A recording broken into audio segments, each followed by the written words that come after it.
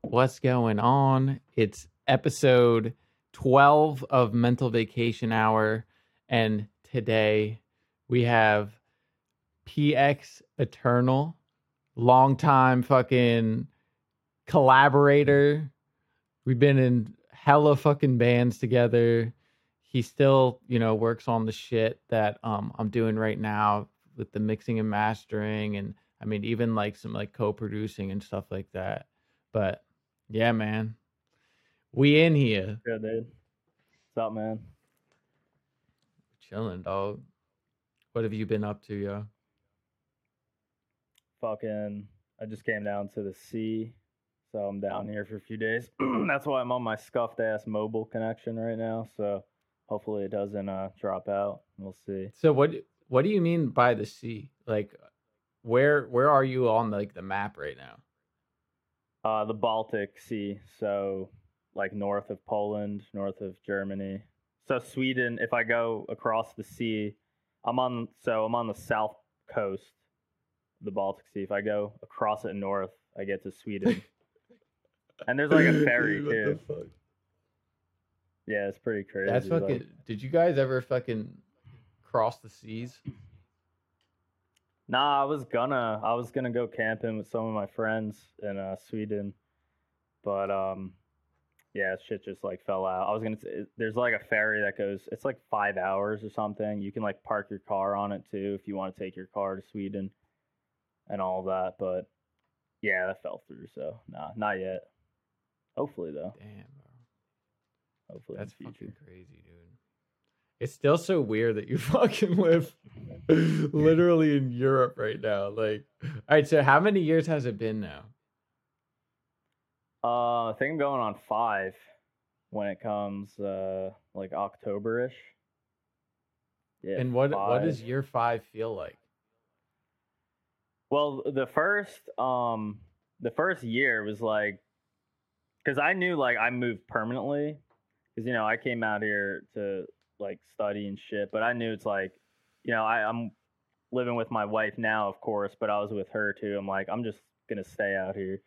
So the first year, I would wake up sometimes in the morning, like so confused, like, and like I'd be like, I'm fucking living in Poland now. You know what I mean? Like, it took a while to like for that feeling to go away. Now I just wake up and it's like normal, but yeah, I would just always have like my family is like thousands of miles away, and like this is my new home now. It's very bizarre. Even just like traveling around and stuff, I'm like looking out the windows, like damn, this is crazy. Especially because I always wanted to move to Europe when I was younger. So yeah, like now though, I mean, a couple of years have went by. It's kind of like normal. I still get that sometimes, like very occasionally, but it's definitely not as like strong anymore. Yeah. No, I feel like I even get that with like fucking Florida, but that's like nothing compared to being across the fucking world like that. Yeah, that's fucking funny as fuck. Like when we went to LA for what we went for like 3 months. 3 months. Yeah, that was like that was surreal. But like when you're in a completely different country and culture and the language is completely different, obviously it's like a bigger like shock. But yeah, going out of state too. Yeah, you definitely get that a little bit. Yeah, but like when we went for your wedding, that it felt so weird, dude. Like you said, the waking it up part, like you would wake up and like, all right, let's get coffee, and then you're like, oh wait, like nobody speaks our fucking language here. Like, well, they were actually pretty good with it, like especially in Germany, but you know what I mean. Like, it's no one's first language, and you're like walking to, dude. Do you remember when we were all standing for some reason around the fucking? Oh no, it wasn't around the hole. It was like a little later on that night, and people just came up to us, like staring at us. Like we were like, are they like trying to like fuck with us at that like gathering of like where everyone was like drinking outside? Oh, like that corner, like in the city where all those bars were. Oh But yeah, no, it was yeah, like outside, like in the grass, like we were yeah. standing in the grass. Do you Oh remember? yeah, yeah. No, Yeah. now I know what you mean. They were literally like stopped, and we like looked over, and it's like went away like all quick. It's like what the fuck? No, yeah, it's Yeah. probably just. I mean, like in that city, it's like people still might give you some looks if you're like speaking English. The first time I was in the city is crazy because I was visiting, and like my wife is just like showing me around. And I'm talking English, of course, especially back then. I didn't know any Polish, and I'm like, this guy comes up to me. He's like, and he has an Australian accent. He's like, oh, I haven't heard anyone speaking English since I moved here. I'm like, he's like, yeah, you're the first English speaker in literally like weeks. I'm like, so where are you from? He's like, oh, I'm from Kentucky. I'm like, why do you have an Australian accent? He's like, oh, it's like a neurological disorder. What It's the like, fuck? what? I was like, that you can get like a foreign accent from a neurological, whatever. But yeah, you go into like villages though.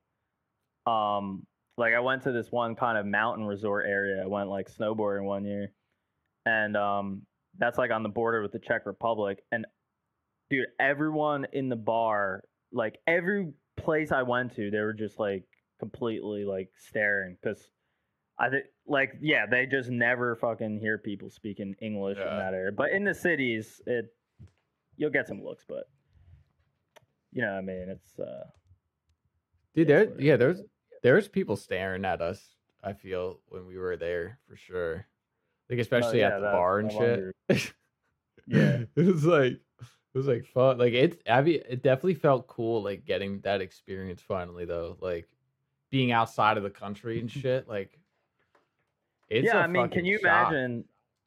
can you imagine like when we lived in New Jersey, seeing like, okay, if there's you know, Mexicans or something, like we're used to that, like speaking Spanish or something, Yeah. but like some European speaking like I don't know Finnish or something, we'd be like, Yeah. what are they You doing never in hear our it before. town? Like what? Yeah. Yeah. When my wife was in our town in the supermarket, like some guy stopped her, was like, "Are you from Russia?" And like asking mad questions. Bro, what the Yeah. fuck, dude? No, So it's pretty sweet though, living in another country. how do you think you'd feel coming back? It's been like years now since you were back in the US. Yeah, I came back literally once in I think the winter of 2019, but then 2020 COVID hit, and then Yeah, the all the COVID and travel rules became all sketchy. Like I could always go back, I think because I was a U.S. citizen, but my wife couldn't, and so I was always oh just yeah. delaying, so like she would be able to come back with me. But yeah, yeah. So it's been like 4 years.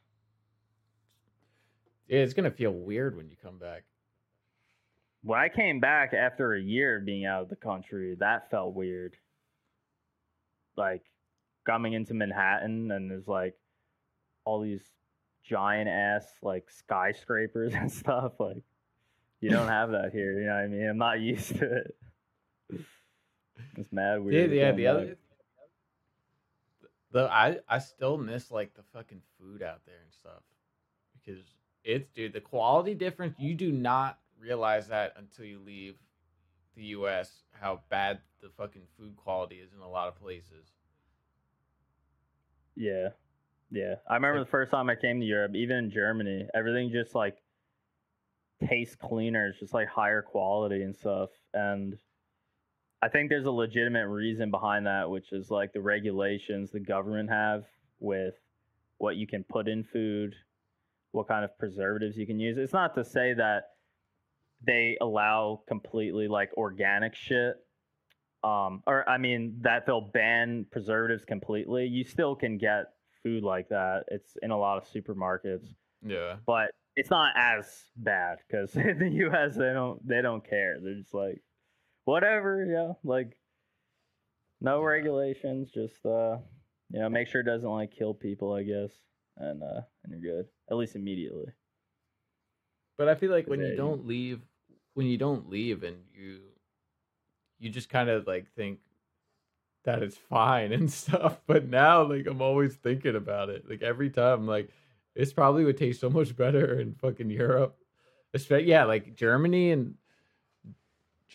fucking breakfast stuff hit like so hard. Did you get any falafel or kebab when you were in Germany? No, I think that was like the one thing like we for some reason didn't get. Like the one thing I feel like you should get, we didn't get. Well, I mean, yeah, no, I only go to that because it's like it's so convenient. So I thought there was a high chance that you did that. Nah, but dude, fucking LA was, dude, that felt so long for how short it was. I feel like we learned so many life experiences in such a short amount of time. Yeah, fucking, that was like mental preparation for being able to like move somewhere like here. We definitely learned a lot. I feel like you need that fucking punch in the face if you're trying to fucking move out of your hometown. Yeah, like the main thing was obviously, yeah, you're fucking on your own. You have to take care of all your chores and all that bullshit. But like with music, do you remember our mixing situation? It was in this tiny ass like 5 foot wide corner with like this table, and the monitors just placed directly on this table. It's the worst possible place you could mix low end in. And I probably did like upwards of 25 revisions of Getting Old. And I still listen back on that mix and I hear that I did not do a good enough job. Like the low end on that shit is kind of messed up. Like it just, the vocals aren't that bad. Like the vocals sound like clean. But mixing in that environment though definitely fucking helped in the end, because although I wasn't like mixing well, once I got out of that and I had a proper setup, it was like day and night, you know what I mean? And plus we were just grinding music every day because we didn't even have jobs. Like, yeah, well, you were applying fucking Mike's Hoagie, or what is it? Jersey Mike's. Place. Oh my god, dude. Yeah, that was crazy, dude. And we were literally, dude, we would have to shut the fridge off because we had the mic in the pantry. Oh yeah. We would have to shut we would turn the AC off and turn the fridge off so it wouldn't make fucking noise. That was a pretty good like booth though. For what it was.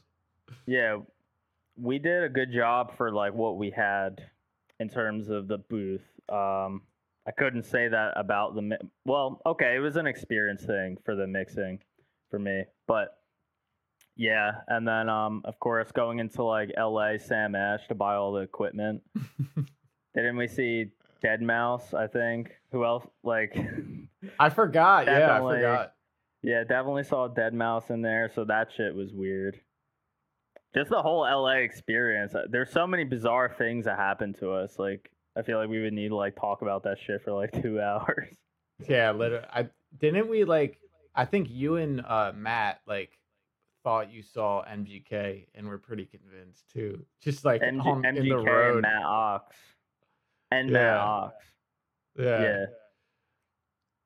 Yeah. That shit is so funny.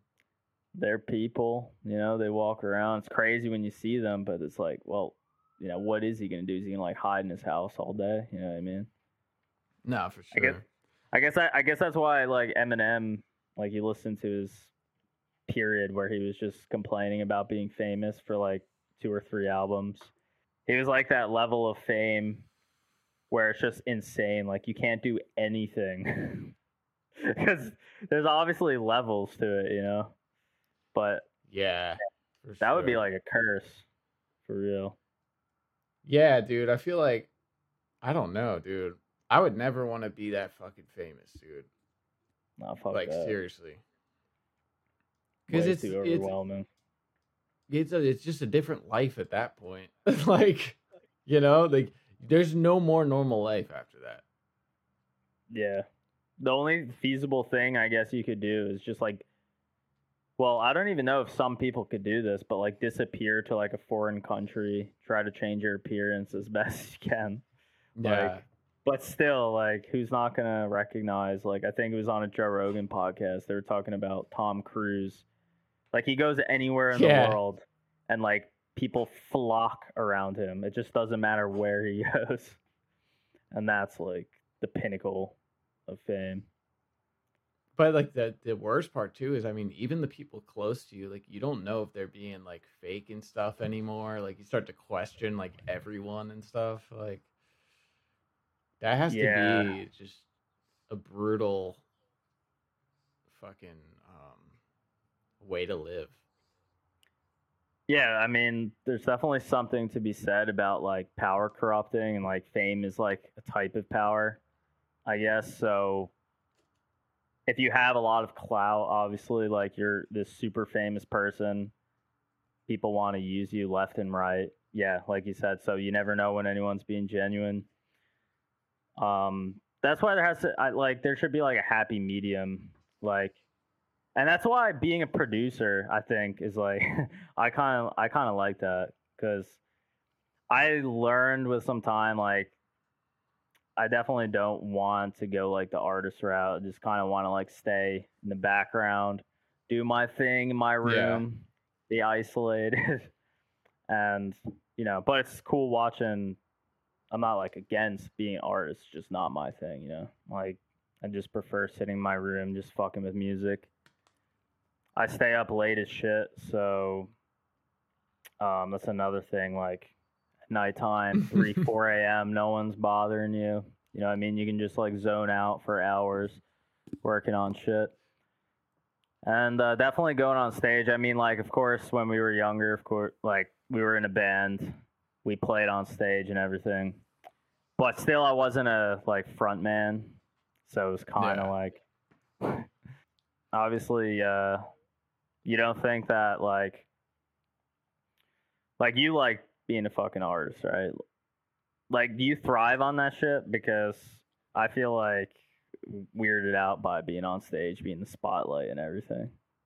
Well, like I don't know. It's definitely like a weird situation because I fucking love making songs and being a songwriter, and I do love it being my own songs, like me being the one singing them on stage and stuff. I definitely don't mind being on stage. I think the hardest part is just how like music is shifting to where you definitely have to, be active on social media and all that shit. Like that shit's the hard part for me. Like, but I think I've been trying to find a way to be like actually genuine with it and shit, and find, because like I feel like there's a way for everyone to thrive on something like social media, like where you don't even, if you don't want to show your face, you don't even have to, like you have to just find your angle. I mean, look at fucking Deadmau5, like shit like Is that.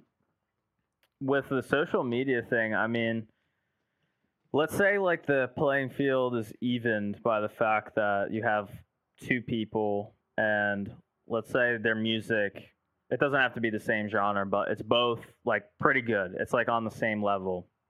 Mm-hmm. So does it then become a numbers game, like a thing of quantity, being able to like push yourself on Instagram, or is it more like personality? You know what I mean? Like there's so many different factors. Like is there even an equation sort of that you can come up with? Like it's hard to say, dude. The thing is, it's always changing, dude. Like right now, like it is kind of cool how like TikTok and stuff, it is in a way kind of being about the music again, where like good songs can be pushed by the algorithm, but you have to have the interesting video along with it. And for the past few years, I mean, it's been like just about having, like being a content creator first, and having music second almost. Well, I see like Instagram obviously is like different now. It's more like TikTok, whereas before it was just you saw posts by who you followed. There wasn't like a Yeah. continuous feed of like people that you don't follow, and that's weird to me. But at the same time, it's probably good, right, for people that don't have Yeah. big followings because so then what is it that the algorithm actually picks up on? Is it like a quick inflation of views? Like even if it's not big, if it's like if 50 people watch it or something like that, like in a short amount of time, then it will push it. Like what even is it? Well, This- the monster of the algorithm, I feel, is always changing. That's the thing, but it does go base. So the way I know the way TikTok and stuff works is so that's why it's good to have hashtags and shit to kind of start where to push it. So it'll push it to people, and if people watch the whole thing, or they do end up liking it, or if they end up sharing it, that all adds to the factor of okay, it's going to the next tier of more pushing out. And then there's all these tiers, and if it keeps doing good, they'll keep pushing it out, and if they find the right audience for it, they'll fucking just go crazy with it. yeah. I mean,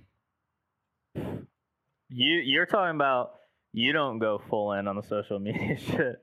I just made my Instagram. Like Yeah. just made it. So it's like fuck. It's like looking up a big mountain or something. It's like, oh, I gotta hike like all the way up there. No, but I almost feel like that can be good too, because I feel if you're consuming all this content and shit, like trying to put out your own stuff, I feel you can get what's the word? Like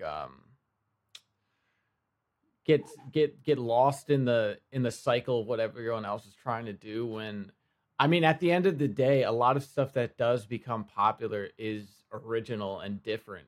And I think Yeah. if you come into it fresh without knowing anything going on, you can start off with a different angle, you know? True. As long Yeah. as you're No, that makes savvy sense. enough, as long as you're savvy enough to know like the basics of what's going on. Yeah. Yeah, no, that's a good point because yeah, for real, like no Instagram for years. That's why I was like, what the hell is all this shit on my feed? And you're like, bro, they changed it. Like it's more like Yeah. TikTok now. It's not just like who you follow. Well, everything is now. And Dude, even YouTube has YouTube Shorts. right, yeah, yeah. Those I saw come on, it's like, oh, it's the YouTube version of TikTok, but I didn't even know Instagram did that. But yeah, that's like marketing, like the whole like business side of it definitely has been the thing that I've always just not been good at. And it's because if you can make the music, it's what it will just sit on, your computer or something if you don't have some kind of like plan to actually push it, to put it out, and it just sits Dude, I there. heard And that's how a lot of my shit's been. Huh? a crazy stat. I'm looking it up real quick. Uh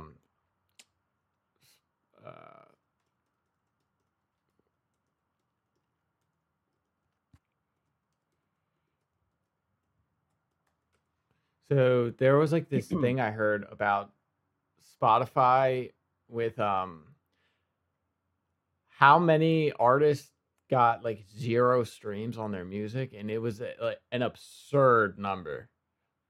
A fucking insane number of people just straight up got 0 listens or streams on their music in 2022. I can't find the number. Oh, an entire year. It was, yeah. If you're listening and want to know, try to find it. But it was an absurd. Like, it was in the millions, like of people with 0 streams or listens on their music in 2022. And think of how many songs come out and just nobody listens to it.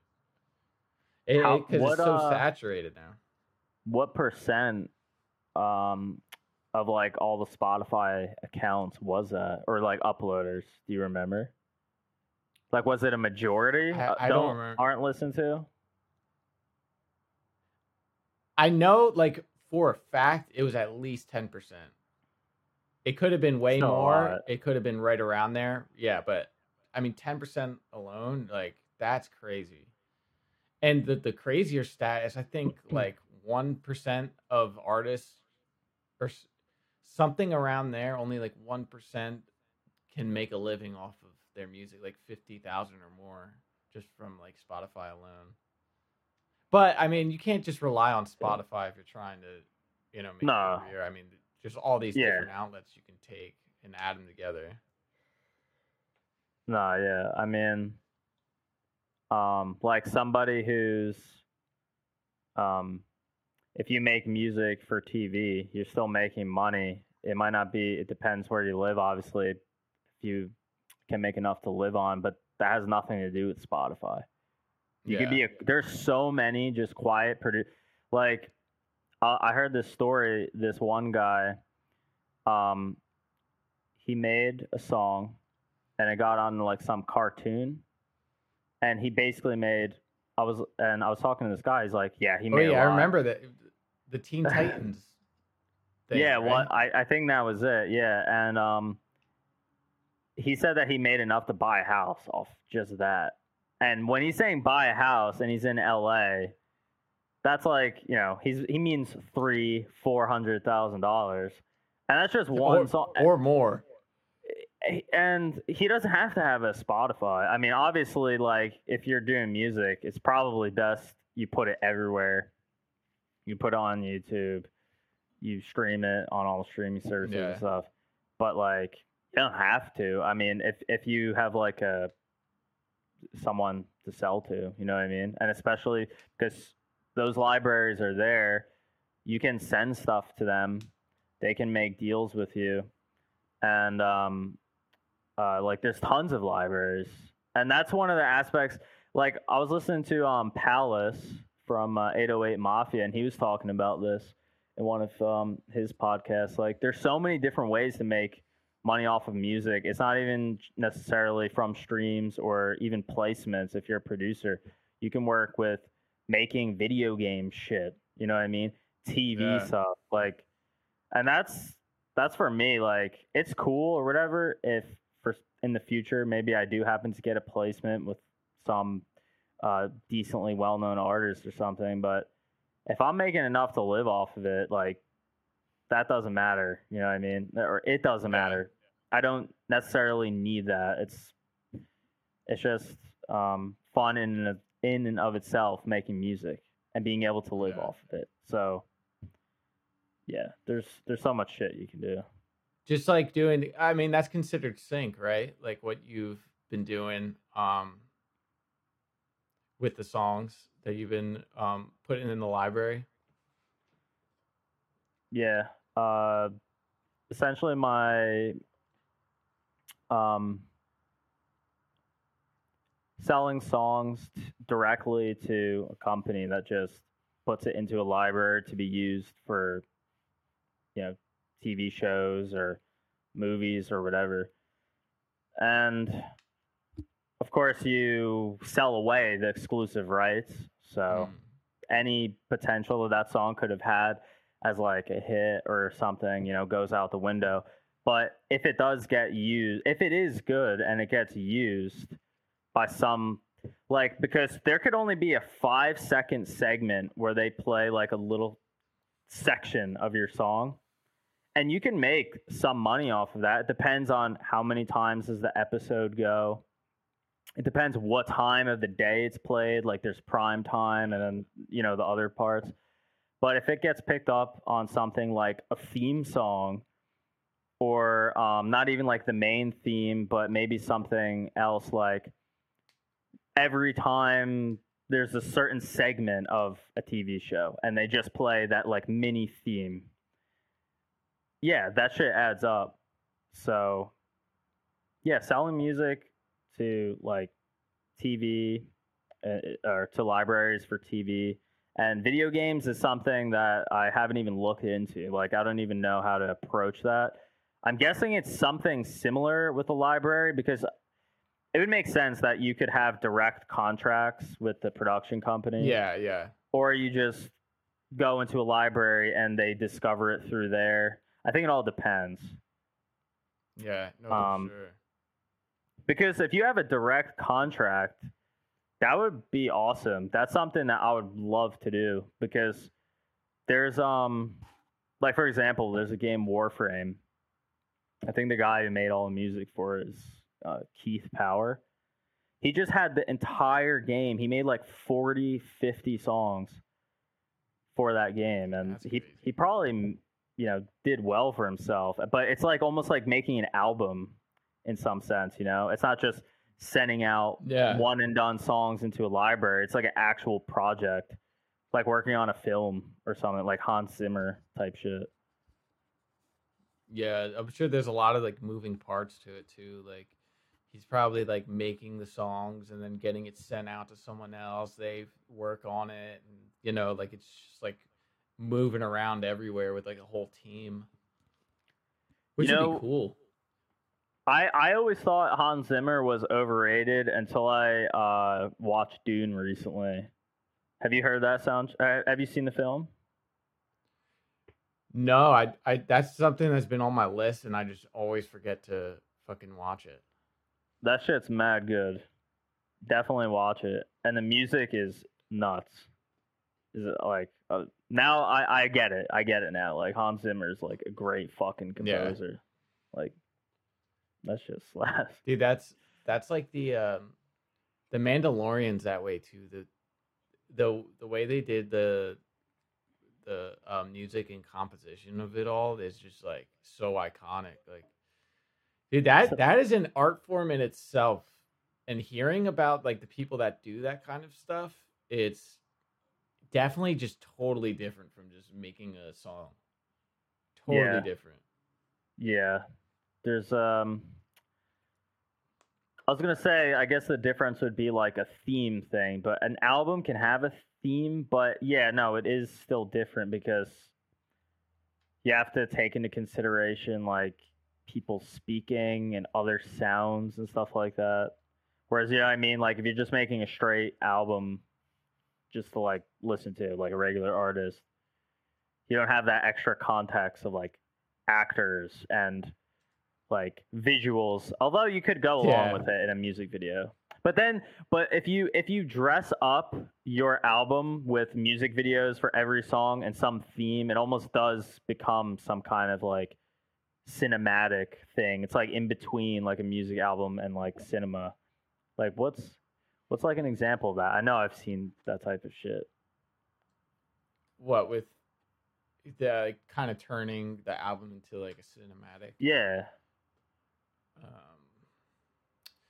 Well, I mean, he doesn't do this with all the songs, but I know like Tyler the Creator like is like a good example of like turning songs into like a cinematic type fucking piece. Almost like short films or something for like yeah.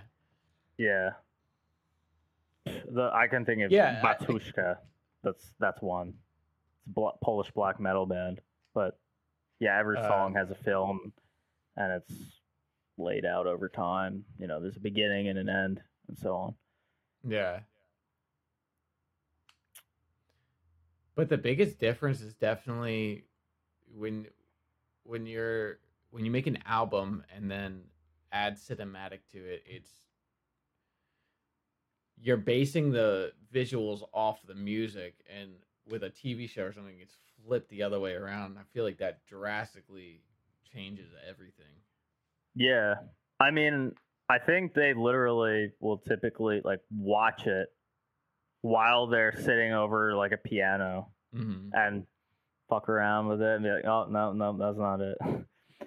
So yeah, that's weird. That's weird to think about. I think we should talk about all the fucking different projects we were in though, since like no one probably heard all the fucking shit from start to finish. I mean, we were probably involved together in, I mean, at least like 6 projects, dude. Is that counting Smokey as well? All right, I'm gonna count, and I'm not gonna I'm not gonna name drop these fucking projects. All right. Yeah, no. Um.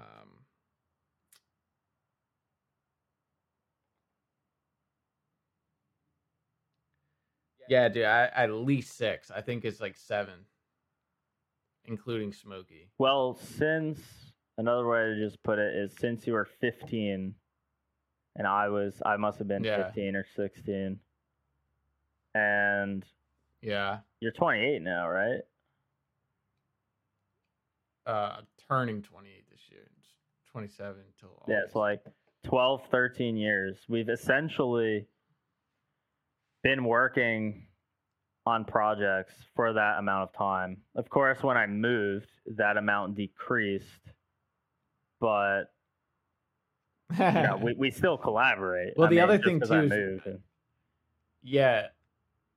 Well, no, the biggest thing too since you've moved is I think we've been keeping consistent like entities of like where the energy's going in terms of the music. You know, like now I've been Smokey for 5 years now, 6 years. Damn, sorry. And we never had a project like that long. And I mean, you've been consistently just on a producer end, you know, in whether you're making beats or mixing or whatever, you know. Yeah, we like settled into, I guess, our place. Because yeah, when we were younger, it was kind of all over the place. Like first we wanted a band, and then that transformed into maybe some other bands, but then that went into like a producer thing.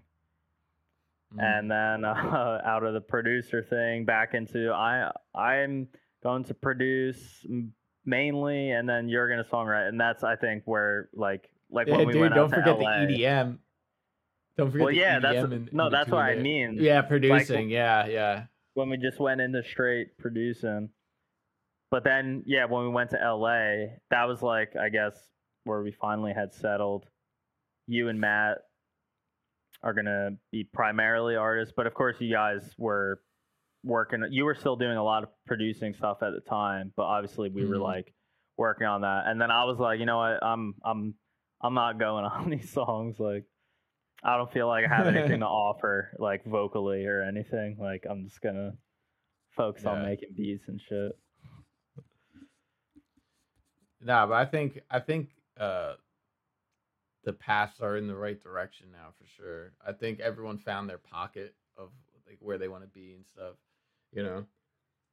Yeah, I'm just chilling. Like I'm trying to refine what I'm doing, just get better, you know, work hard, and just see where it goes. Just keep going at it. Like, definitely not doing any kind of artist thing. Although I don't know, I have been tempted certain like side projects. Like, what about you?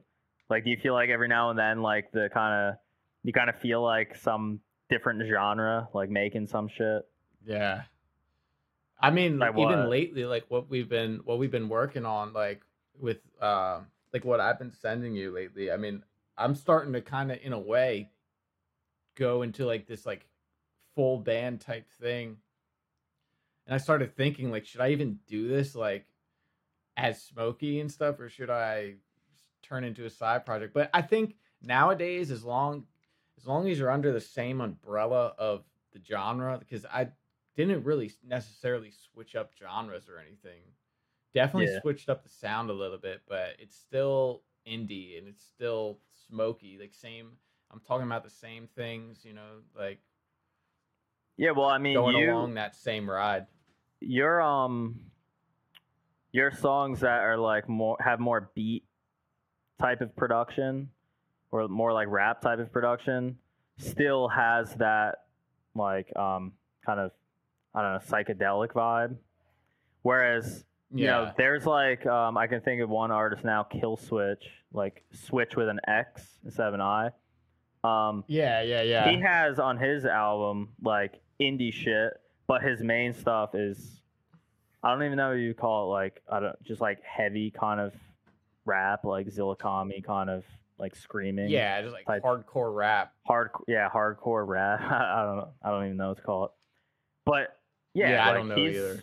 he's like the disparity of his style on his album is still bigger than what you're doing now. You know what I mean? Yeah. With your more Yeah. hip hop based production stuff and your more full band based stuff. Like, yeah, especially these days. Yeah. Like your voice, I guess mainly is what is gonna matter. Your voice and your image and your aesthetic. And the music around that can kind of fluctuate. It's not gonna. Yeah, I would just keep it on the same thing. Yeah. Sure. But what side project were you thinking about starting? I dabbled in like black metal shit. It's because it's so easy to just plug the guitar into the computer and sit in front of it. I don't have to direct in, like just throw on a guitar amp emulator, just instant distortion. And the thing with black metal is that the production quality doesn't even have to be good. There's actually this one of like the early founders of black metal, or I guess it would be like second wave black metal, is Birdsum. He purposely recorded with like shit mics. Like he was in a studio where you're being charged thousands of dollars for like sessions, and he was like, "Oh yeah, give me like your shittiest mic." And they intentionally make it a bad mix, because there's like a whole philosophy based around that scene, I guess, at that time period. But so it's like acceptable not to have perfect production. Whereas I think if you're working with like hardcore songs today, you definitely need like really good production to compete. Yeah. Because like the slam of the kick and like the chugs and like the transients and everything have to be like as clean as possible. You know what I mean? Could you see like of course in 2007, 2006, some hardcore bands could get away with like some half-ass production, but could you see that today? Dude, no. No. Yeah. Nah, dude, it's just not the same now. If you listen to all the big bands, they have crazy fucking production. It's like so clean and punchy and everything. But yeah, with black metal, you can get away with that. And, I don't have one of those. I don't have a crazy studio or analog gear and all that, so I'm not going to be mixing some crazy fucking metal album. But I can make a decent sounding black metal album, which is acceptable to black metal fans. So that's why I was thinking. Yeah. But I don't even know if I will. I mean, it's just like a thing I've like dabbled in.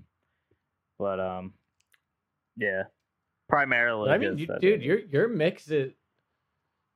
mixes still sound like clean as fuck for being from a fucking just your like house. Like it's crazy how far technology has been fucking going, dude, where you can do that. Well, it's funny because like I realized this around the time when we were in LA. Shortly after I got home, I was mixing and I was on some new Yamaha monitors that I had set up that like me and my brother bought years ago, and I wasn't using them for some reason. I was using the BX5s. But like, so I set them up and I mixed some songs and like exported them. They were finished and stuff. But then I listened to it on my headphones that I would game with, and I heard the kick and the 808 was like completely scuffed. And I'm like, how did I not notice this on the monitors, but I noticed it on my headphones? And that's when it started to dawn on me, like, it's a myth and I think a lie for money that you need super expensive monitors to make a clean mix. Because look, why do you when you mix, why do you check on like your phone on a shitty system and then in your car like on all these other systems? Because you know them and you will like pick up, of course, on your phone you can't only check a mix on a phone. That's ridiculous because it doesn't have any sub frequencies. So you do need something with sub frequencies. But if you have a shitty speaker, but it does have those sub frequencies, as long as you know how it's supposed to sound, you're gonna get it as close as possible. You know what I mean? So especially with a reference mix. Yeah. Buying expensive monitors is not gonna give you fucking good mixes. That's just a lie. Yeah. Total myth. Unless you have a very... Yeah, guys. You have to have like such a good treated room. Like that's the main thing, dude, I think. Yeah. Like a professionally treated room. I literally just made some adjustments to my room because like I probably should have known this at this point, but I was mixing. Okay, I was centered, right? And my speakers were facing long ways. So I had the actual angle of where I should put my studio desk correctly. But I have a subwoofer too, and I'm not in a very big room. Oh, right. And I was pushed against the wall. But there's this trick that I saw. I forget the name of the YouTube channel, but you put your you put a monitor in the corner of the room facing out, and you just play some music, and you just walk around the room and you listen, or rather feel for the low end, and you'll find a spot where like you hear the low end changing of how you perceive it as you move around the room, and you find this like sweet spot where it's still there but it's not overwhelming. So it's not completely gone, but it's not like, you know, like I said, overwhelming. So it's this sweet spot. And I just moved my desk back like 5 feet into the room a little bit further off of the wall. And instantly, I actually know what's going on in the fucking low end, because there were so many times I went out to my car, I'm like, what the fuck? Like, this shit sounded clean in here. It sounds like trash in my car. But now, since I just moved the desk off the wall, I didn't buy new monitors. You know what I mean? I didn't buy new plugins or something. Just moved the desk back 5 feet, and I hear it so much better. It's crazy. Yeah, and that's what the point that guy I was talking about was getting across. I wish I could remember the name to fucking tell you, but like, yeah, the first and most important thing is the placement of your shit, because if you don't get that right, the whole foundation is messed up. No, but that makes sense, dude. And yeah, I feel like headphone, like if you don't have the right treated room, I mean, headphones are the best option, I think. And car tests. Yeah, it depends on the room, I think. But with the car, if you have a car with a sub and you know it well and you have headphones, you can fucking make it work. I'm not one of those people that thinks that, oh no, there's no possible way you're gonna get good mixes like that. I think Skrillex like mixes songs in hotel rooms on headphones. No. I think I recall him saying that, and yeah, he drops the sauce. Like he's one of those producers, I think, that genuinely just wants people to like know like the best methods of like mixing and production and stuff. Like his just saying, yeah, I put a sidechain on everything. Like he sidechains every track to the kick. And I started doing that, especially because I was working with more like trappy EDM stuff at the time. Total fucking game changer. It doesn't really work as well in rap because you got like 808s and you want the transient at the beginning to actually like hit. And so once you start putting, you can still get away with it, but it has to be like a really quick release so it doesn't like duck for that long. But yeah, like Skrillex, like fucking just saying that one thing completely changed like how my mixes were sounding. Yeah, that motherfucker, yo, he's just so ahead of the curve. Like, no matter what he says, he's just always gonna be just ahead of like, dude. Like, just some people I feel just have this ear and this creativity where they just try these things and just make it work and make it sound so good, you know? Yeah, his new album is fucking good, and that's how you like. That's when you're consistent like that. You know what I mean? That's just a guy who really knows his fucking shit and who like respects his craft. And Yeah. he like lives that shit definitely. And I think that's the only way you can remotely come close to people who are like at the top is like when we think that we've worked hard, it's like yeah, I did a lot of hard work today on my music. Like I got stuff done. No, I think I think when you start thinking that, we're probably not doing enough. You know what I mean? We gotta be like, Yeah. yeah, no, I got stuff done, but no, I gotta keep going like another like 4 or 5 hours or something like that. Yeah.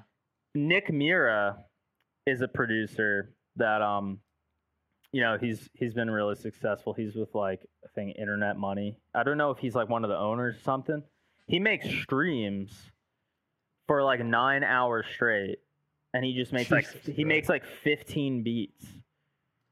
And I've even heard about people going in the studio and doing a 24-hour session and making 100 beats. Oh my god. Yeah, I made 100 beats in 2 months. I mean, like, on it, that's still pretty crazy. See, here's the thing: there's always gonna be someone working harder than you. That's true. And I mean, you do have to keep that in the back of your mind, but it'll also drive you fucking insane if you're always thinking that. No, yeah. You I mean, no, yeah, to be fair, like you have to like burning yourself out is probably going to do more harm in the end than it does any good. That's one thing. And yeah, like you said, someone's always going to be you can always do more. You can always go that extra step. Yeah. But like I can't help but feel like when you don't have your foot in the door where you have something to go off of, like I have to do that. Like I kind of don't have a choice, at least for the short term. You know what I mean? Because it's like playing catch up. Like there's so many artists out there now, like battling and shit for the spotlight. Yeah. There's so many producers trying to sell beats. Like just go on BeatStars. Yeah, a lot of them are just people who throw up stuff that is not good. But there's a lot of really fucking good producers on there too, like trying to sell beats. So it's like, because you can do it at home, you can do it with a budget, and that's only made the like saturation like worse. Yeah, like you were saying before about the Spotify shit. Yeah, dude, that's why you just have to keep a healthy balance. Because another thing too is, I mean, if say you are an artist that, not necessarily beat maker, but you know, a songwriter and stuff, thinking in your head, I have to make music 24 hours a day. If you're in the fucking studio for 24 hours a day, well, all right, realistically, say you're in the studio for 8 to 10 hours a day. I mean, after a while, you're not going to experience anything. And half the fucking thing about music is experience, you know, experiencing life, learning, losing, whatever. You just have to experience, and that's half of it. Yeah. And you can get caught up so much in the work that you forget to add the other elements into your life to spice up that work. Yeah, I guess that's like a general problem with like workaholics. I still think if like you're somebody who wants success, like just And I'm not even saying like some crazy like fame or something. I just mean success in the sense that you can live off of it. Yeah, like it's your way of life. Yeah, it's what you do. It's your primary source of income. Like there is that kind of balance I think to be had where yeah, on the one hand, you want to make music because you love it and enjoy it, but then there is that business aspect which kind of imposes this like necessity to yeah, like work X amount of hours per week and shit. I think that's just a difficult reality of trying to live off of that. You know what I mean? Like it would be nice to be able to just look at it in this kind of like free way, like I'm just gonna kind of do what I want and that's the end of it. But and of course I mean in terms of like how much you work and stuff like that. Obviously the type of music and all that. Like if you're making a certain type of music because you just want to make money off of it. I mean, I guess if you do make money off of it, like yeah, good for you. But at that point, it's like why don't you go do something else that you don't really care about? Like you probably you have a better chance of like making more money. I don't know, becoming a lawyer or like flying airplanes than doing music. Selling cars. Yeah, selling cars, whatever. Yeah. Yeah, no, for sure. Yeah. Yeah, it's definitely you have to balance the chaos of being a creative with the fucking the control of a businessman, you know? No, yeah. Dude, that shit is mad hard, like because you can lie to yourself like, nah, I'm gonna get shit done today. And you're like you remember later, it's like, oh dude, I was supposed to go fucking make some beats or whatever, and it's like, no, I'll just tomorrow morning, like I'll just get up early or something. Yeah. And then you wake up and with an alarm and shit, and it's like, dude, it's too early. I'm just whatever. All right, I'm gonna like work double time like in like a week or like, you know what I mean? Like just like bullshit excuses. So yeah, it is like definitely you need fucking discipline, which is something like I don't have like in terms of a work ethic. And I guess like there is like that idea of like the like crazy artist who's like messy and shit like that. Yeah. You know, in like pop culture, like just his desk is a fucking mess and he's always like, you know, smoking cigarettes, like spazzing out all the time, but then he like makes this crazy like piece of art or something. But yeah, no, I definitely think we should try to emulate that as little as we can because like I think it is, that's a representation of something to like an extreme extent, and it's like reflecting, it's like an exaggeration, like this is kind of how these artists are because they are creatively thinking and innovative and stuff. But like I don't think that you know, sloppy work ethic and shit, nah, like we have to look at it, as boring as it is, more of like a militaristic like discipline. Like I'm gonna wake up, I'm gonna sit down at 8 a.m. and I'm gonna like, you know what I mean? Yeah, the crazy chaotic is definitely romanticized and shit. Yeah. And you know, every creative wants that. But in reality, you cannot, like there's like a 0.00001% chance of being successful doing that nowadays, you know? Yeah, no. Like you have to if you are like that, you need someone else on your fucking side that straight up does all the business stuff and is willing to fucking deal with your antics, you know? Yeah. Like but yeah, nowadays you need to be a fucking businessman if you want to be doing, I mean, it's not even just music, anything, dude. Anything relating with social media and finding an audience or anything like that, you need to have discipline and business antics and shit. Yeah, like I feel like that sort of pop culture image of like, yeah, the romanticized like chaotic artist, that stems out of like a older tradition of when artists generally had, and maybe this is still the case today, but back then, a few centuries ago was definitely the case. They were being commissioned by like rich ass motherfuckers who like their stuff. So yeah, like they had some connections. They like knew somebody, or they were born into a certain family that had those connections, and they were mad good at it because they're talented, and maybe they did work hard to get like that good at what they're doing.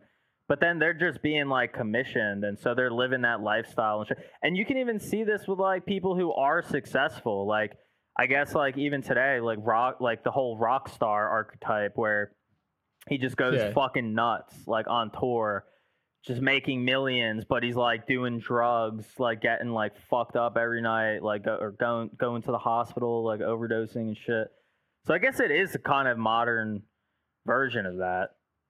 Now that I think about it, but they didn't get there by doing that in most cases. Yeah, you know what I mean. And that's they're showing that aspect to be, romanticized by other people, but at the end of the day, they are fucking working hard in the background. Like. Well, that could be the case too, yeah. Like Lil Peep, dude. Like, I mean, look at how many fucking songs he put out in what, like 2-3 years, and he also had people like a producer helping him out and all these things. He was just recording, so he did have somewhat of a team with him. I mean, especially towards the end, he had a whole fucking. He was signed to a label and all that. And that's another thing. If you're signed to a label, I guess you have a little more freedom to do that, but you have no control. Over your fucking shit. And it's like getting there, getting signed. You know what I mean? Yeah.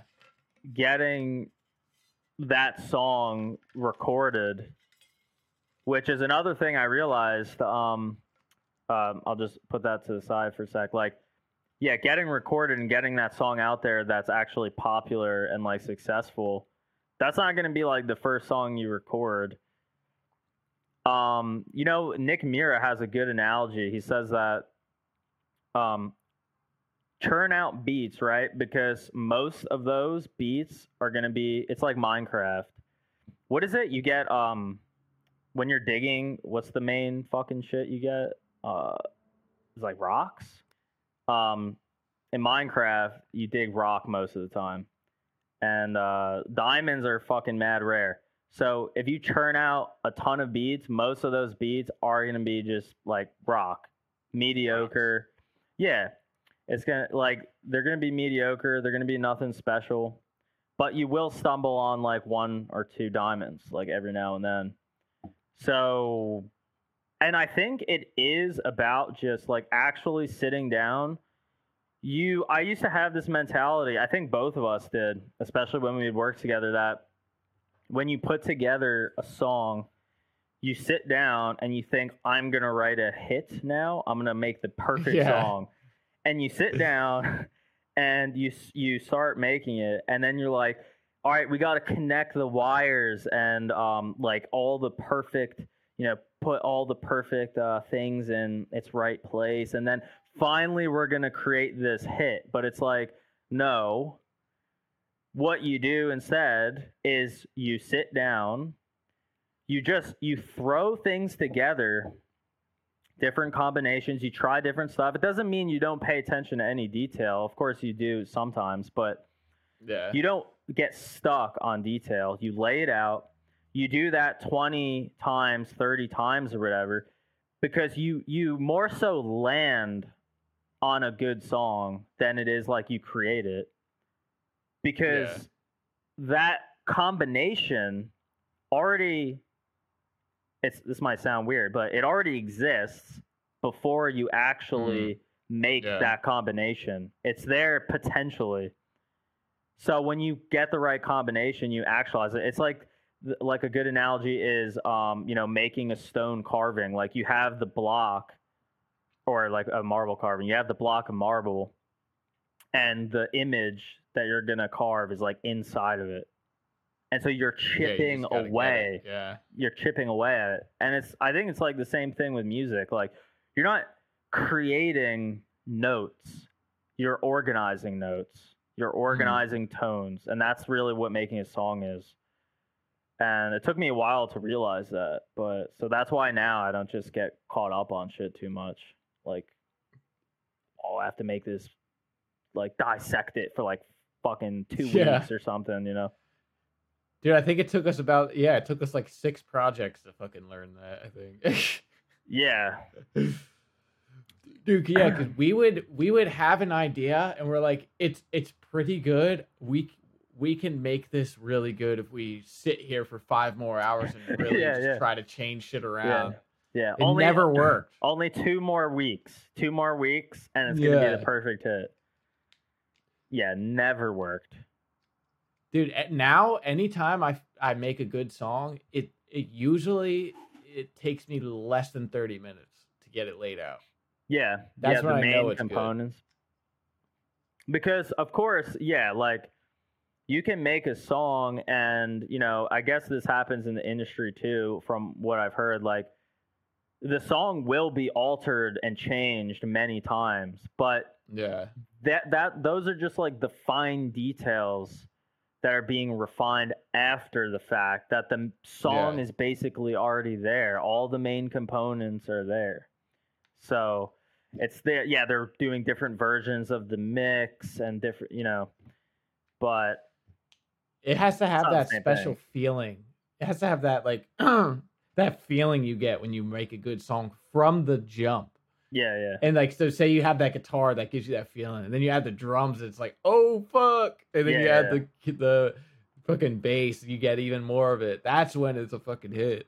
Yeah, like straight Flux up. Pavilion said that. He's like, because some people say like, oh, don't worry about your own music, like let other people judge it, and I kind of get that. I kind of get where that's coming from, but I think I like Flux Pavilion's idea better, which is like, yeah, I like my own music. Like, if you don't like your own music, like, it's a problem.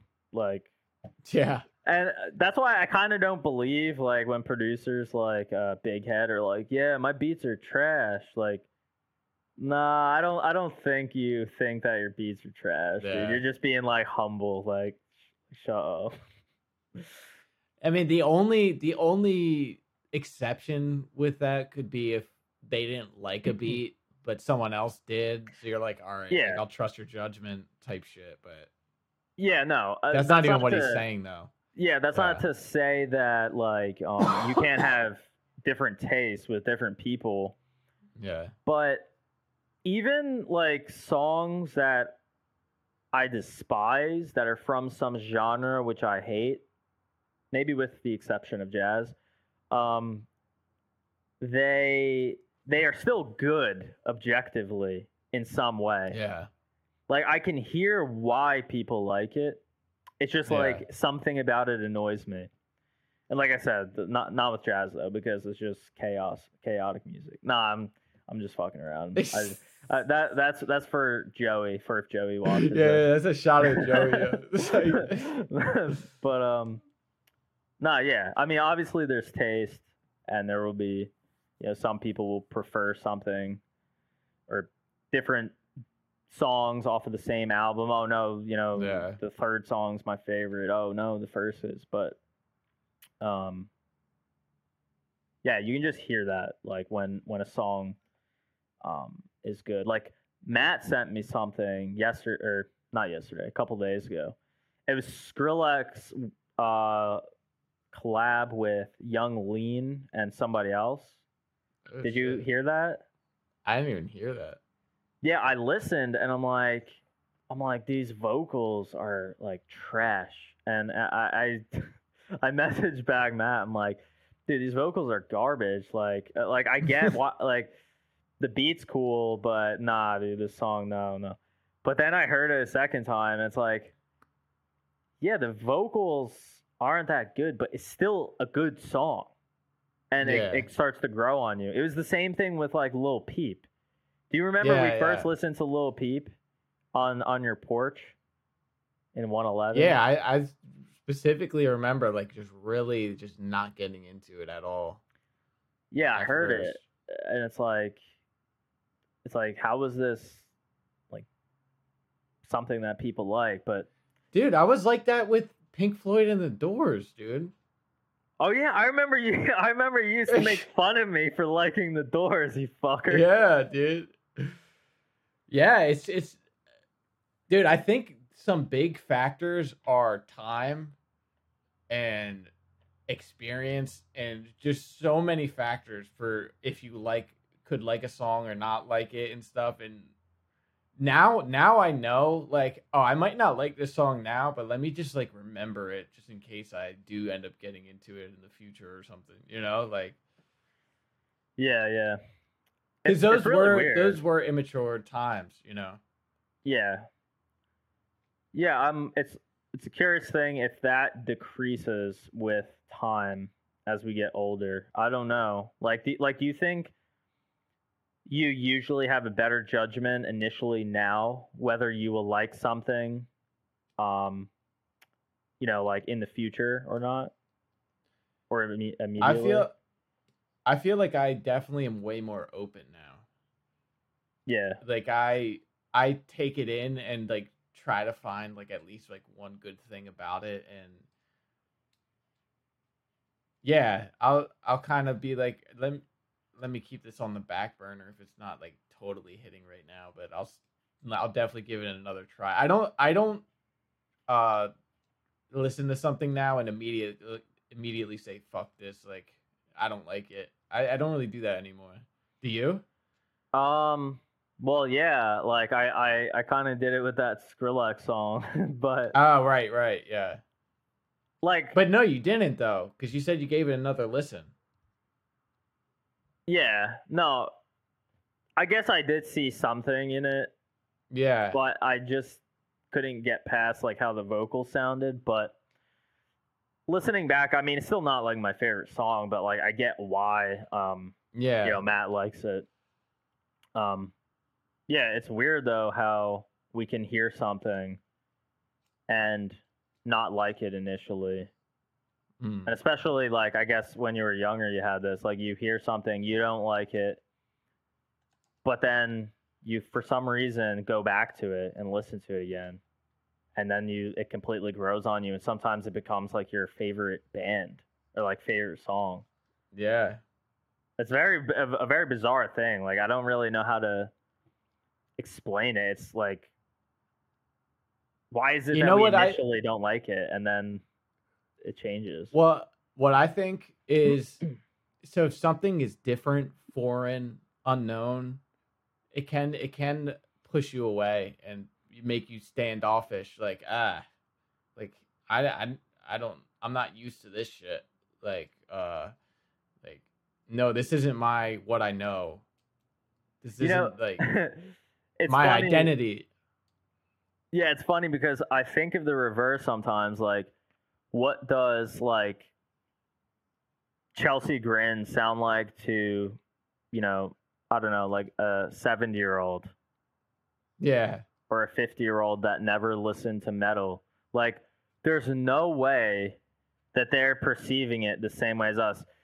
Like, there was this one meme, and it's like how black metal sounds to like normal people, and it's just like static, basically. Yeah, It's just like static noise, and it's like that actually might be more true than you think it is. Like, it just as a meme. Yeah, like actually might be. They literally aren't used to it. And for some reason, like their brain just processes it differently when they hear it, and it just sounds super harsh and stuff. But we get so desensitized to like metal. Well, think about it. Yeah, think about it this way too, though. Like, it's kind of like a cold ass body of water. Like the temperature's freezing. I mean, imagine just cannonballing into it. Like, that's gonna feel 10 times crazier than if you dip your pinky toe in and then you fucking go to your leg and you adjust. Because you in particular, we started with fucking something like Metallica, and then you go to the hardcore shit like Chelsea Grin, whatever, and you're slowly going down that dirty metal to the dirtiest point, black metal. Yeah. when the 70-year-old they listen to Sinatra or whatever the fuck and then go right to that. That's think of the difference between that. Yeah.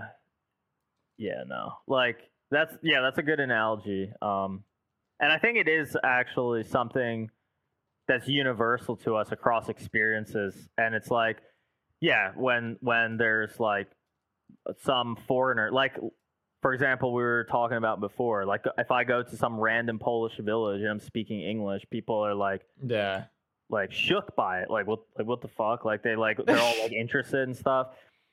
But of course, they have some preconception of the U.S. So maybe I don't know, maybe they're like interested in a good way. It could be a bad way.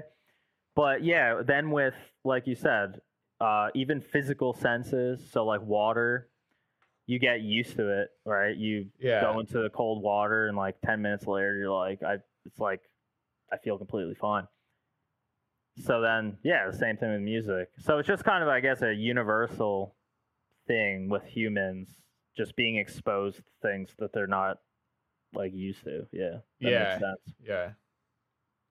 I mean, think about it like in the tribe days. You know, if someone came with a gun when you guys only knew about spears and shit, and you're like, what the fuck? Like, you're gonna be turned off by the gun because you don't know what the fuck it is, you know. But if you're a civilization that advanced with stuff like that and you grew up with it, you know, a new gun isn't gonna be as crazy as seeing a gun for the first time, you know. Yeah, there's actually a letter from like a Native American chief or something that was conserved, and he talks about the thunder stick, because the thunder stick, they had a musket and they shot a squirrel to eat. Oh, the thunder stick's a gun.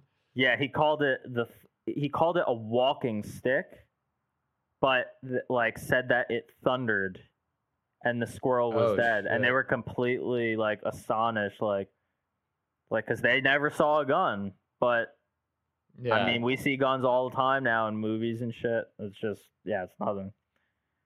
So yeah, it's universal. It's literally, you can think of really endless amounts of examples of that, I guess. Yeah, but and like, to kind of conclude it too, I mean, like, if you're open to new things and new experiences, I mean, imagine if the tribe fucking said, fuck guns, they're scary, or they could be open to it and be like, oh shit, like, let's at least look into this a little bit more and fucking see what's up, and like try out the guns and shit, like, oh, this is actually useful, and you know, it can advance shit. Like, same with music. I mean, the people that push the needle. Yeah, exactly. Yeah. Like, the people pushing the needle are the ones. I mean, at first people can talk all the shit they want, but usually when it gets accepted and it becomes legendary, and that's what gets fucking stamped in the history of fucking music. Yeah, it's very interesting because, like, music becoming popular, like, initially sounding weird and foreign and harsh. I mean, even, isn't it said that even like Elvis sounded like super harsh to the generation that preceded them? Dude, people considered that devil music, dude. Because it's just crazy, like how it's a very like collective thing, like as a like society, like we just go through these waves of popular music that comes in and then it goes out, something new comes in, just different developments and eras. I can't even, and we've talked about this before, like trying to conceive of what music will be like in like 100 years or like 200 years. Because there is the question, like some philosophers and stuff talk about this, the question of, is art like actually hitting a point where it literally almost has like hit like a wall in some way, like it's stagnant, which is, and you know, like some of the arguments they will use is like, if you look at cinema, it's the same, like not the same. It's films Remakes and being stuff. remade. Yeah, Yeah. just remakes. And Same with music too. Pop Yeah. punk coming back. This is coming Mhm. back. That coming Mhm. back. a lot of Yeah. the old bands that were popular in the 70s and 80s, like Metallica just made a new album. Speaking of Metallica. Yeah. And if you listen to it, it sounds like they're just emulating their like first album. Like Yeah. they're going for that nostalgia. And it's a constant nostalgia fest. It's almost like we don't even like know like where to go forward. Even rap did that. Started moving to Yeah. pop punk. Like it can't go forward. It can only really draw other elements into it Yeah. and synthesize them. Like Lil Uzi Vert, fucking what's that new song? I Just Want to Rock. Mhm. Like that's like, what would that be, like trance or like house mixed with, Yeah. I think like Jersey club, like drum beat mixed with rap vocals. Yeah, dude. I don't know. But I mean, everything really is just meshing two different genres to make a new one. But it definitely feels like there's more of a wall than there was previously. Yeah.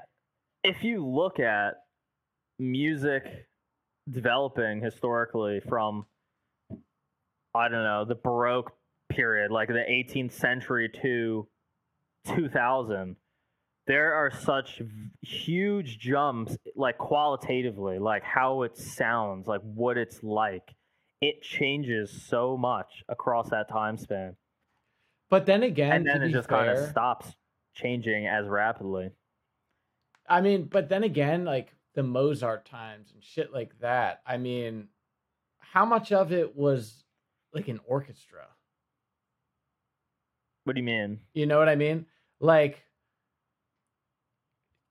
what time period was it strictly like, oh, this is orchestral music and it's just those same instruments doing, like, not necessarily pushing the needle? Like, I mean, when the fuck was there like the first 4-piece band, you know? Well, like compared to when it was just orchestras and stuff like that, you know? Like, if you look at the short term in that aspect too, I mean, they weren't really pushing the needle like that much too. I mean, maybe like with the compositions, but everything else, it was kind of yeah, no, I mean, same.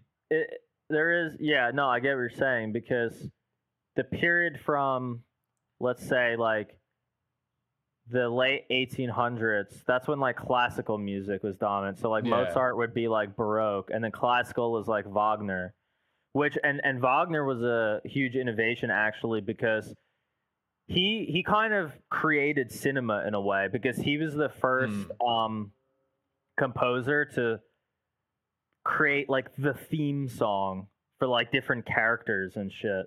That was like the first time, because you know Wagner was primarily like, it was like a play. It wasn't just music. It was like there's a play with music.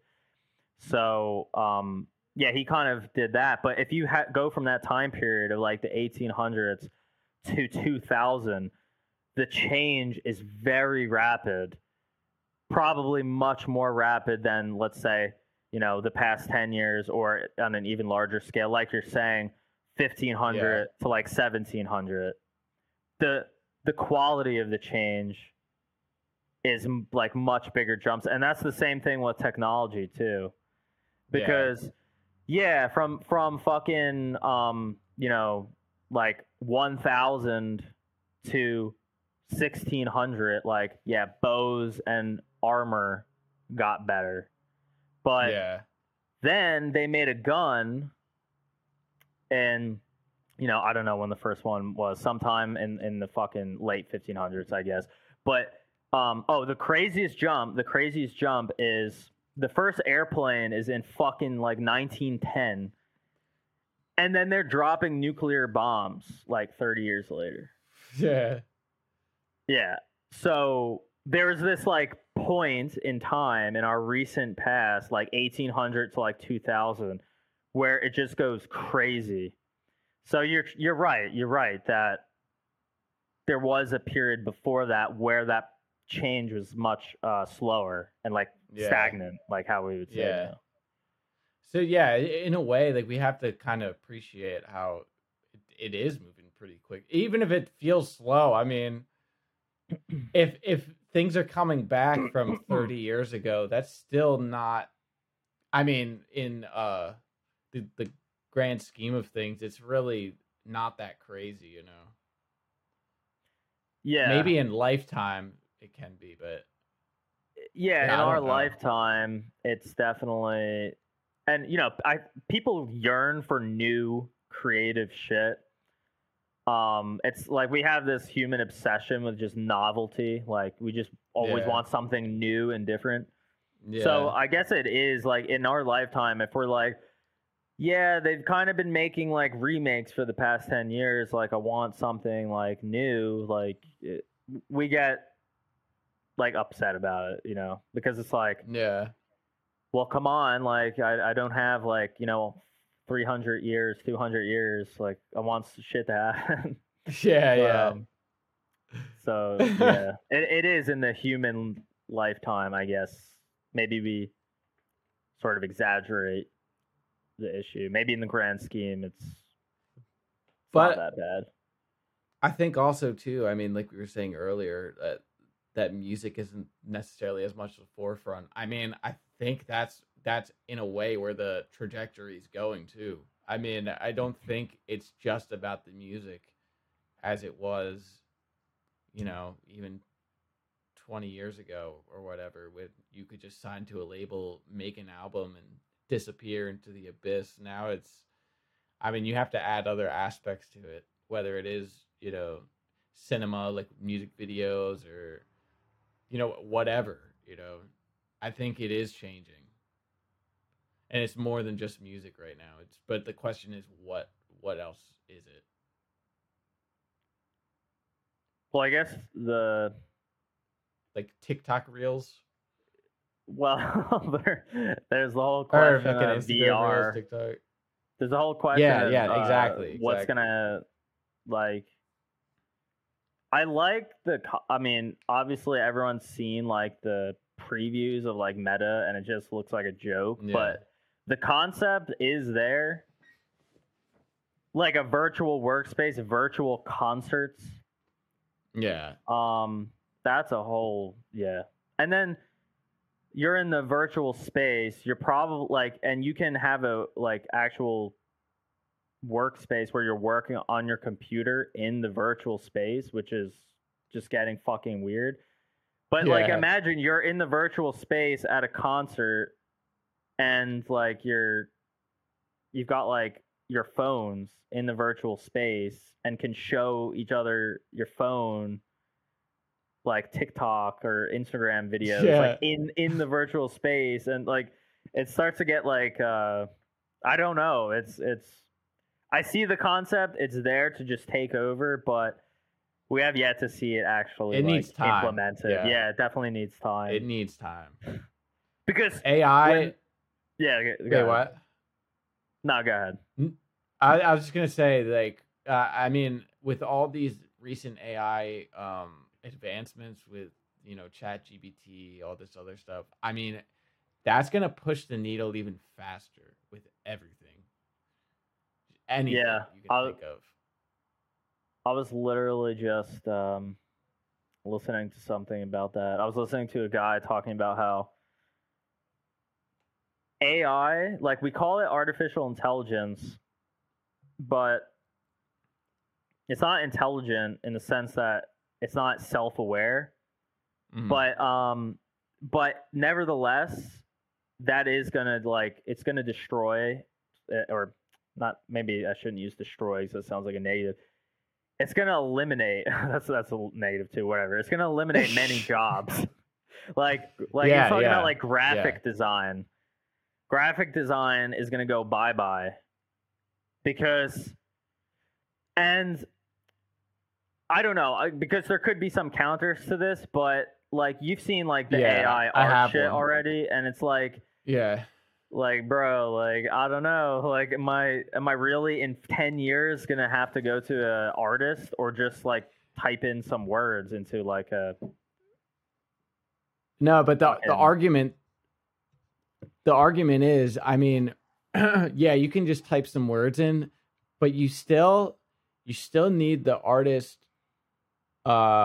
mentality of what you're trying to do when you with this technology, because you can't just type. All right, like you could type in, say you want a nice, cool drawing of a bird, you know, you could just type in bird and stuff is going to come up. But if you want your own, there's still going to be people with their own touch to it, you know, like because you could type in fucking bird watching the night sky with the moon glazing over the fucking whatever, and it's 70s style with fucking, you know, like you can go really fucking detailed and have still like there still needs to be someone behind the computer, you know. Yeah, I get that. So with anything AI related, yeah, it would probably be like simple. Like I think the example he used was like making designs, like some basic ass shit for like a business or like something like that. Yeah, because people still get paid to do that. Yeah, but I think he was talking more about that. But yeah, I guess if you jobs will get lost still for sure. Yeah, like if you get into things which are more like multi-layered and complex, the AI that we'll see, and I don't even like saying AI, the algorithm, like we'll see like where it goes, but yeah, I see what you're saying. The thing is, there's tiers to everything. There's always those people that are baseline that can do what everyone else can do, and then there's people above that, and then there's the best, you know, that are always the people. What they do, everyone else follows them, and they'll always still be there, you know. I mean, it's just a matter. These like wait, what? Most of these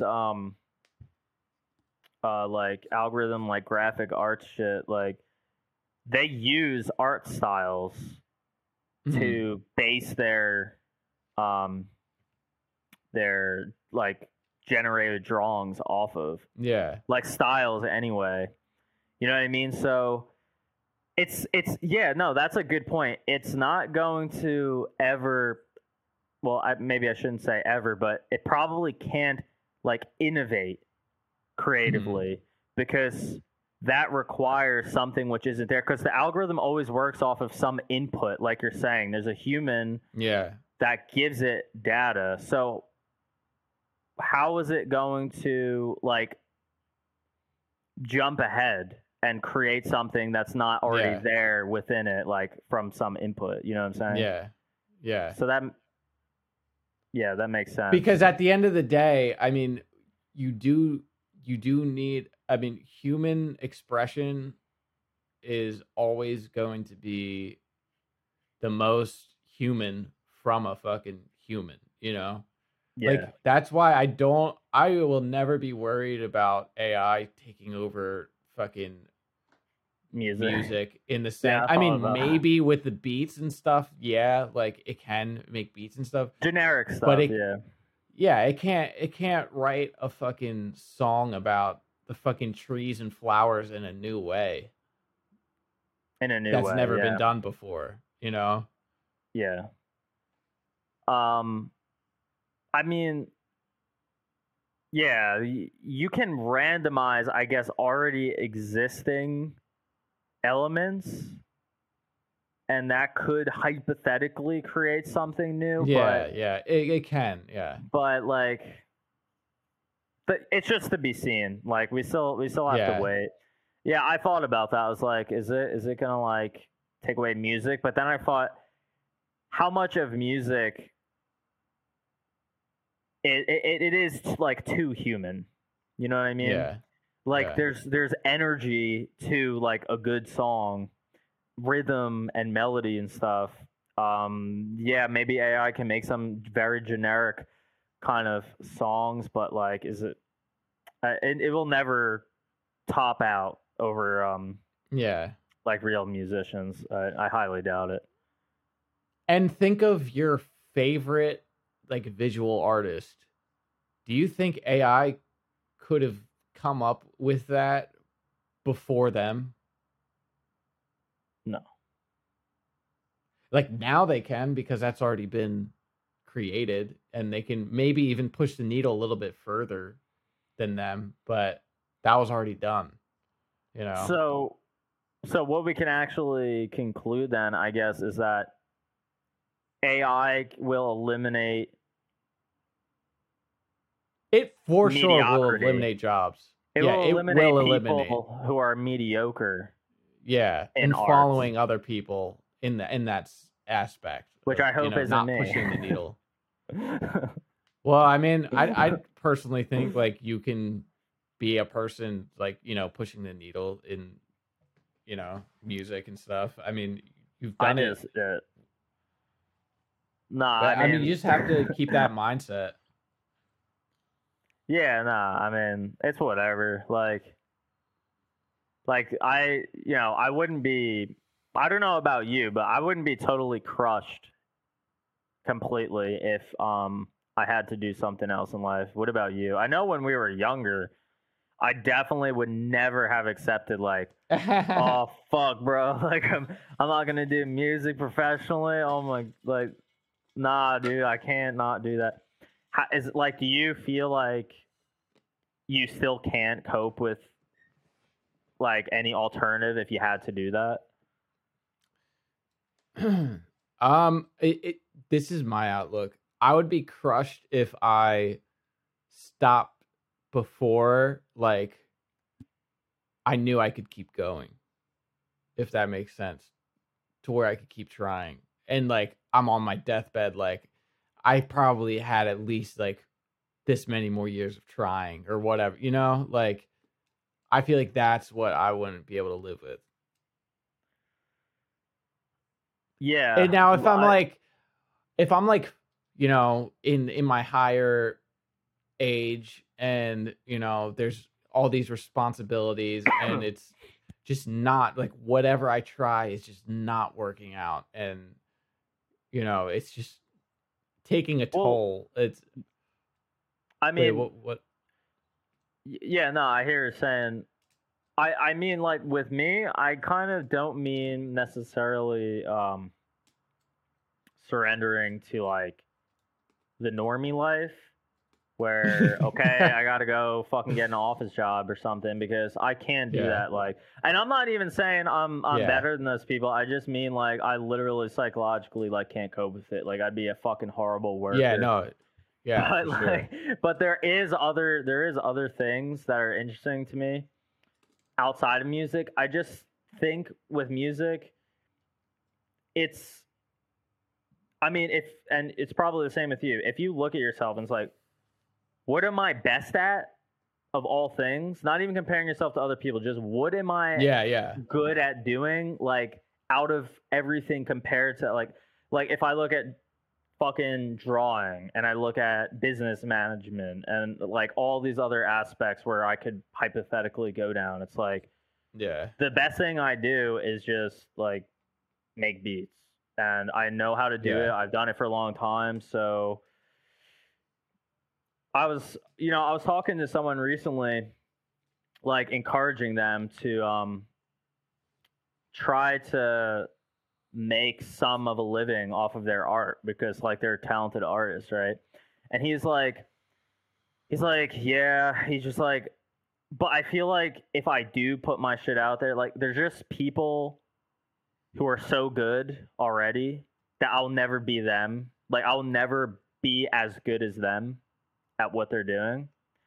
And like obviously a very pessimistic attitude. And so I was like, bro, but that guy isn't the only person living off of making art. There are people, there are many professionals, and there's tiers to professionals. Mm-hmm. So if you could be, and if I'm saying professional, I just mean someone who makes a living off of it, I guess. Like even if it's not a lot. I'm like, if you can be as, and maybe some people would say, no, you got to shoot for the stars. But it's about being realistic. Like, you, of course, should try your fucking best. But if you can be as good as, like, the worst guy who is making a living off of it, you're fucking good. You're set. Yeah. Like you can do what you love, and you know, you're still gonna like people are still going to see that you're like professional and like enjoy your work and stuff. It's not like it's gonna be like in vain if you're not the top fucking guy. You know what I mean? Like yeah. think of like the mega star directors or something, like a Stanley Kubrick, who's is my favorite director for what it's worth. But maybe not yours, but like there's other people that make films that aren't as good as him that still make good films. Yeah, you know what I mean, yeah, and I mean professional. There's always someone there that is light years ahead of you, and there's someone way worse than you that's making more money than that person that's light years ahead of you. No, for sure. There are people that are worse than you that are making money because maybe they have a fucking good work ethic, maybe they have a connection, and that's another thing. I think talent, I don't know how you feel about this, but I think talent only gets you so far anyway. I mean, how many fucking people are there that are like mad good that they can't get like the budget, or like for some reason they can't find someone good to mix their stuff, or like they just that business aspect is just missing. But they're like, you know, their music is good. Like maybe when you listen to their demo, it doesn't sound that good because it's not professionally mixed or whatever. Yeah. But that doesn't mean that they still didn't write a good fucking song and that could be a hit and make millions of dollars, you know? Yeah. Yeah, that's why you just gotta fucking try, dude, because if you don't try, you'll never fucking know. You'll always just be telling yourself you're not good enough. At least, like, I feel like it's better to know you're not good enough by trying than fucking... But even then, like, this shit's all fucking subjective at the end of the day. Nothing about this is objective. You know? What's that? Nothing about it. The music. You know, like... Do you mean the songwriting? Or do you mean... Just everything about it, dude. Because you could have someone where, you know, people are convinced, like, this guy is objectively good. Like, he is a star. So we're going to put millions of dollars into him. And it could end up going nowhere. And then you could have that kid in fucking Idaho that people, they're like, this dude's, like, objectively bad. But for some reason comes up. I mean, like, fucking Old Town Road. You know how many people shit on that song? Oh yeah.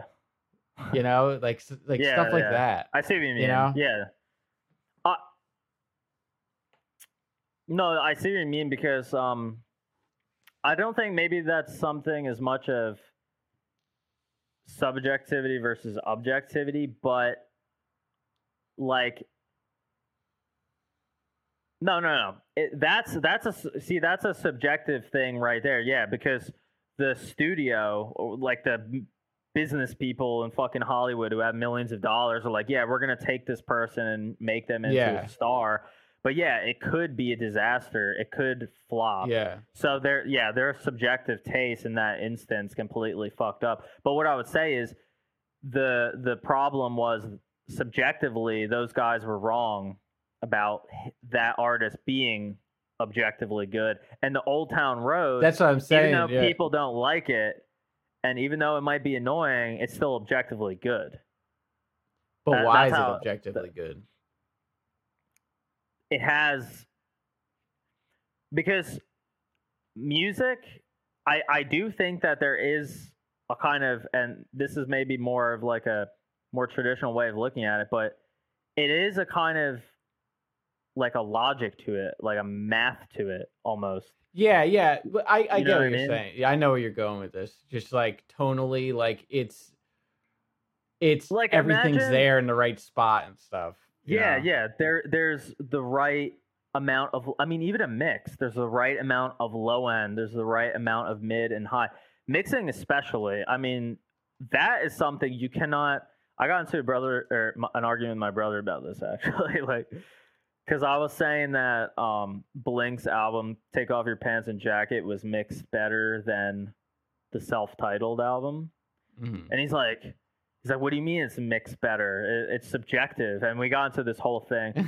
I ended with saying, I know where you're going with this. Yeah. I ended saying, look, they're both mixed really fucking good, so I get what you mean. But you can hear when something is mixed by somebody who's not good and when somebody mixed it who's good. You instantly recognize it. So there is that objective quality there. But even then, like someone can say that even if people say it's objectively better, like someone could say, I mean, like your brother saying in this instance, it could take out the life of it, so it could subjectively be worse, like that perfect mix can ruin something because it's taking away the dirtiness of it, or well, this like I said with black metal, they intentionally had bad mixes. Now I'm willing to grant that there are cases where, well, I'll say this: the mixes, are objectively bad. If by objectively we just mean beyond anybody's personal preference, it's just there's an object out there, and that object is the mix, and the way it's tonally arranged is lacking in its structure. It's ugly sounding. And like you said, there's math involved too, like but that's intentional, and a sort of like it's an exceptional case where you can make something objectively bad and for some reason people do like it. You know what I mean? It's kind of a radical case, like, because they're going for, I think they call it like corpse tone or something. Like it's like a tone. It's like a tone that sounds like dead or something. I don't even know. Some like black metal shit. But there is also the case to be made that people can kind of flock to pieces of art because they are intentionally provocative and ugly. Like, have you ever heard about the art piece that was put in the museum that's literally like a canned piece of shit? No, a canned piece of shit. No. Yeah. What the fuck, dude? Yeah. It was put in the museum and everything. Like,